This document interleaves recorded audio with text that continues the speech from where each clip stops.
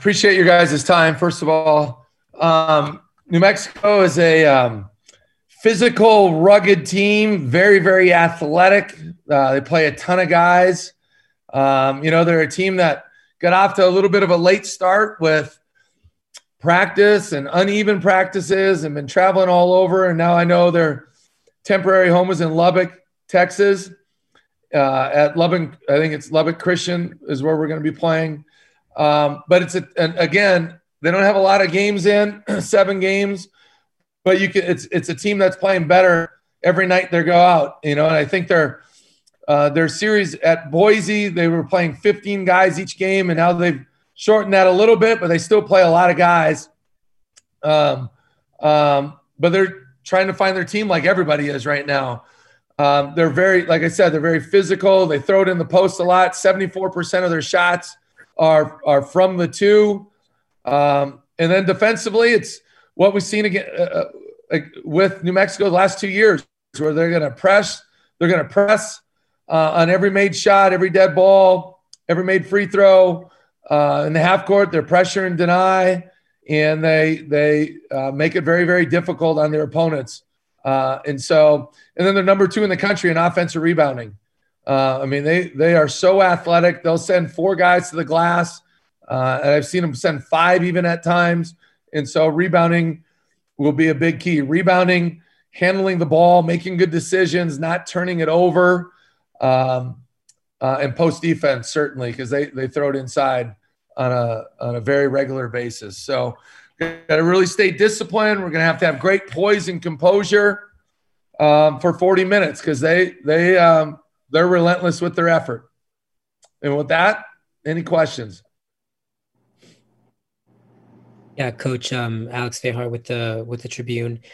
You mentioned their rebounding. I was looking at some of the other stats, and they're in the bottom of the conference in a lot of them.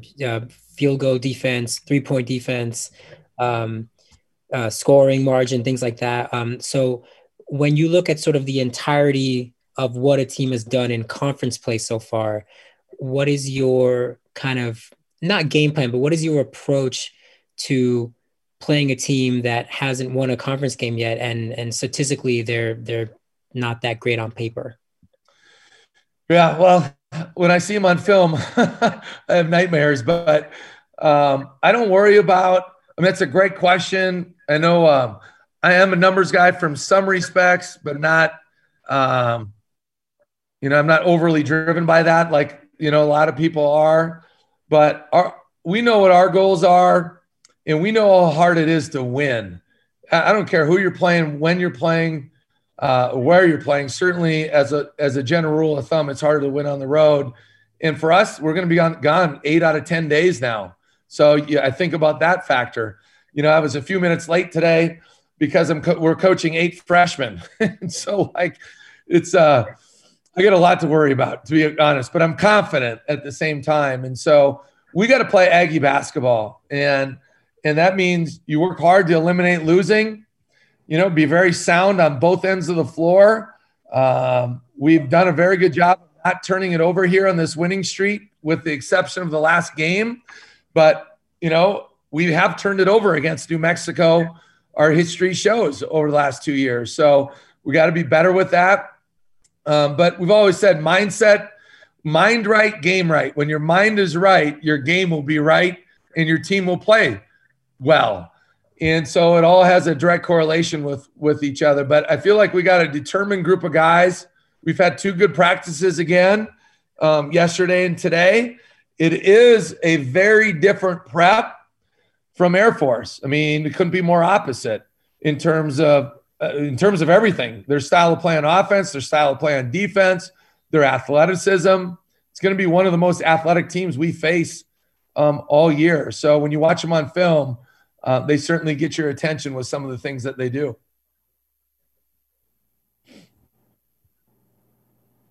Coach, how good do you think McQuatch is now, their player, the individual guy for them? He seems to really now be their main guy. He's a very good player, and he's caused us problems over the years.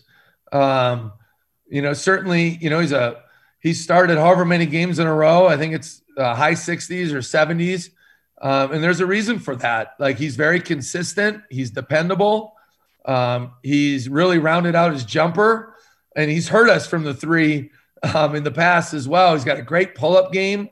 He's extremely athletic. He's one of those guys that he's uber athletic, both sliding his feet, leaping ability, and he's super fast. I feel like he's tightened up his handle and makes better decisions. So he's certainly the guy, the straw that stirs the drink, so to speak. He's the guy that's been down that road and played in a lot of big games for them. And he really, quite frankly, does it all. Guards the other team. He's a very good defensive player. He's kind of like I've used with, Diogo Brito, Marco Anthony. He's a bit of a Swiss Army knife. There's not much he doesn't do on the floor. So is there other guys? What other guys stand out? They have a new guy, the guy who transferred from Wichita, I think, at one time. They've got a couple of other transfers. Yeah, Rod Brown is the guy you're talking about, number 5.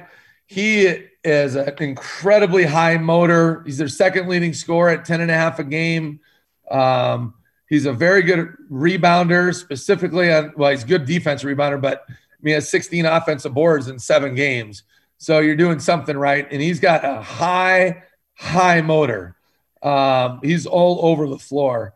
So I always try to think of comparisons, but I'm not sure this is exactly right. But like he's skilled, like he handles it well enough. So he's more skilled than Dennis Rodman, but like he's just everywhere on the floor. He'll play the 4 and the 5 for them. Of course, Keith McGee's been a guy that's been around. He rolled his ankle, I think, in the first half against Boise. So he didn't play a whole lot against Boise. Did not play in the second game at their place as well. Jeremiah Francis is a guy that transferred from North Carolina.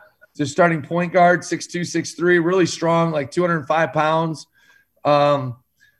He went to North Carolina for a reason. He hasn't shot it great up to this point, but he's got a smooth shot, and I think it's just a matter of time for him. So, they're going to play 10, 11 guys on a regular basis, and they just keep throwing waves of guys at you. Singleton is their third leading scorer at 8 a game, 6'6", kind of does everything for them. Plays the 1, 2, 3, plays all over the place. Emmanuel Kuak's the guy that played 2 years right down the road at Kearns High School, and really athletic. I believe he started the first 2 games. Now he's coming off the bench, but he's a freak athlete. So there's so many guys that are big, strong, and athletic. And then, of course, they're 5s. They throw it into the post a lot. Matos is a true freshman, but he's 6'9" and really strong. I'm sure he's 250 at least. And then 22 Manuel is a guy that can score it inside. So I know I just named about most of the roster, but that's how they play. They're constantly subbing to keep guys fresh, and they just try to really wear you down. Hey, Coach Ajay Salvesen, you've played your starters some pretty heavy minutes, even in games where you're up big. What's the confidence in your bench right now from you and your coaching staff? And have you guys been able to tighten up your rotation to where you like it going into the rest of conference play? Yeah, it just kind of depends on the game. I mean, I think that's an area we just got to keep developing and keep getting better. And that happens with experience and earning trust, through practice. Certainly our starting 5 have been, clearly our best lineup. I think that's easy to see. But I do see a lot of stride. I feel like we're getting some consistency out of some of our guys. And, Trevin Dorius, I feel like we're starting to figure out knowing exactly what we're going to get on a game-to-game basis. Stephen Ashworth has been very consistent here recently. I thought Bairstow has played well for sure in 3 of the last 4 games. And then we just got to keep developing some guys. And that's, I think what's exciting is I think we will. I think these guys will keep getting better. I got to help them with certain lineups, that maybe will flourish better instead of throwing, 3 true freshmen out there at the same time or some guys that maybe don't quite have that chemistry yet, So we're constantly working on that. That's an area that we got to facilitate. Do we believe in them? Of course we do. But at the same time, we got to put the guys out there that give us the best chance to succeed. And, every year you go through this, and some guys, 2 years ago, Abel Porter was hardly playing at this time, and Justin Bean was rarely playing. And you just see guys kind of start to figure things out at different speeds and at different times of the year. And it is different. It's January, whatever it is today. I don't know, 5th, 6th, whatever it is. But we're still only 10 games in. A lot of times we have 5 games in the first 9 days of the season. So even though we're in this point, 20% of our league is done, we've only played 10 games. So we're still working through a lot of different things. And I think that's I would say a very common characteristic of most teams in the country right now, especially when you have a lot of new guys in your program. Coach, you just brought up Abel Porter. He made one of the big shots in this series down there. We haven't had a chance to ask you your thoughts on what happened to him for his basketball this year at Ohio State.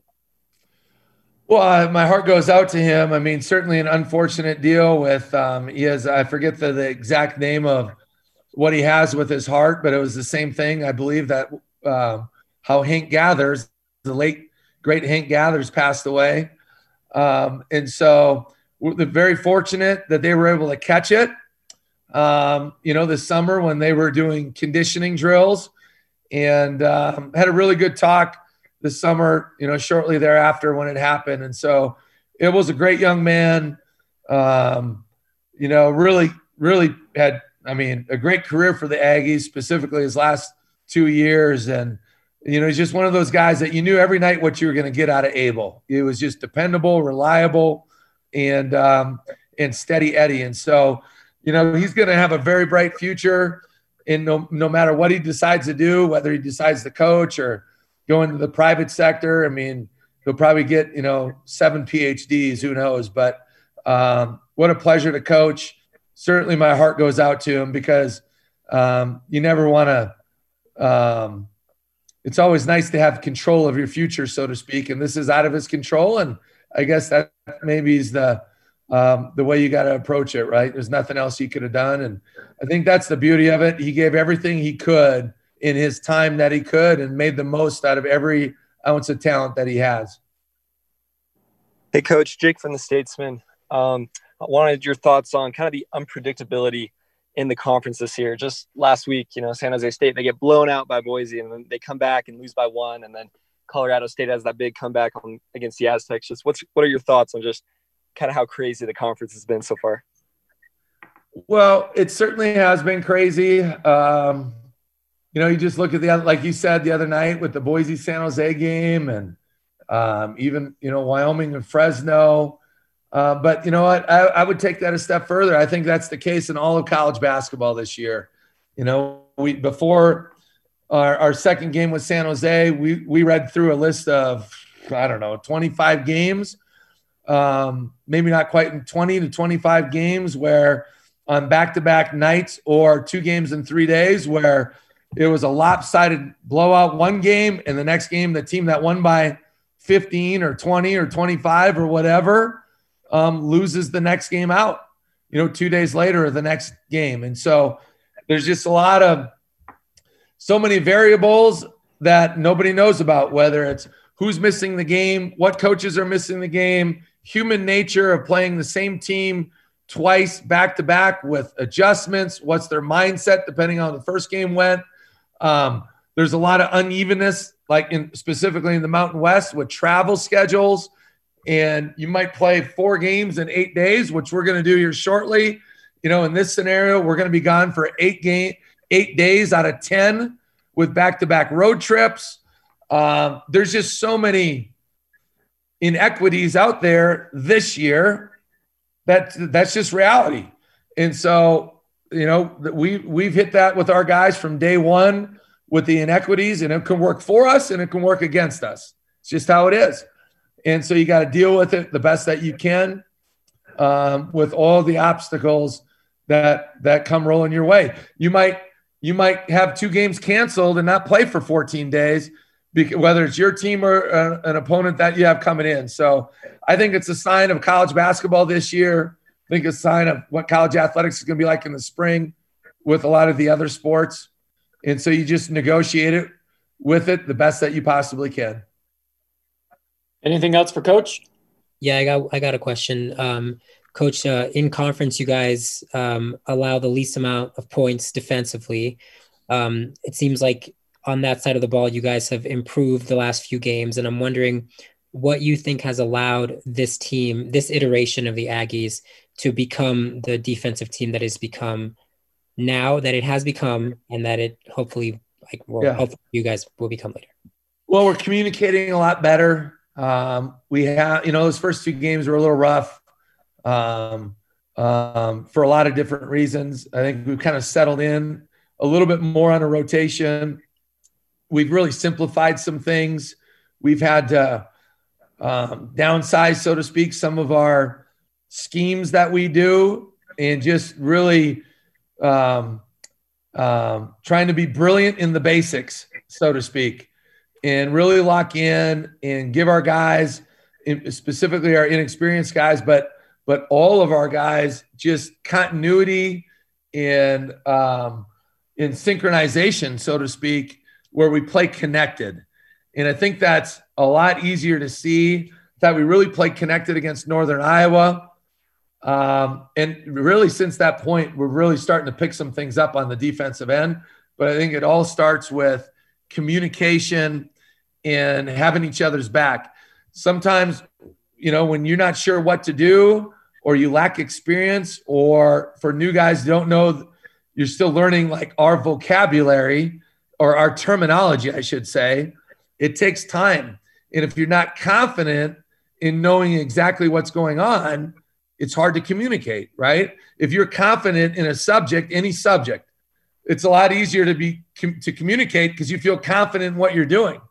If you're unsure of yourself, you're not exactly going to raise your hand to volunteer information in the classroom, at work, or whatever it might be. And so I think our communication's gotten a lot better, and just really trying to understand what we're trying to do on the defensive end. And it's been showing up recently.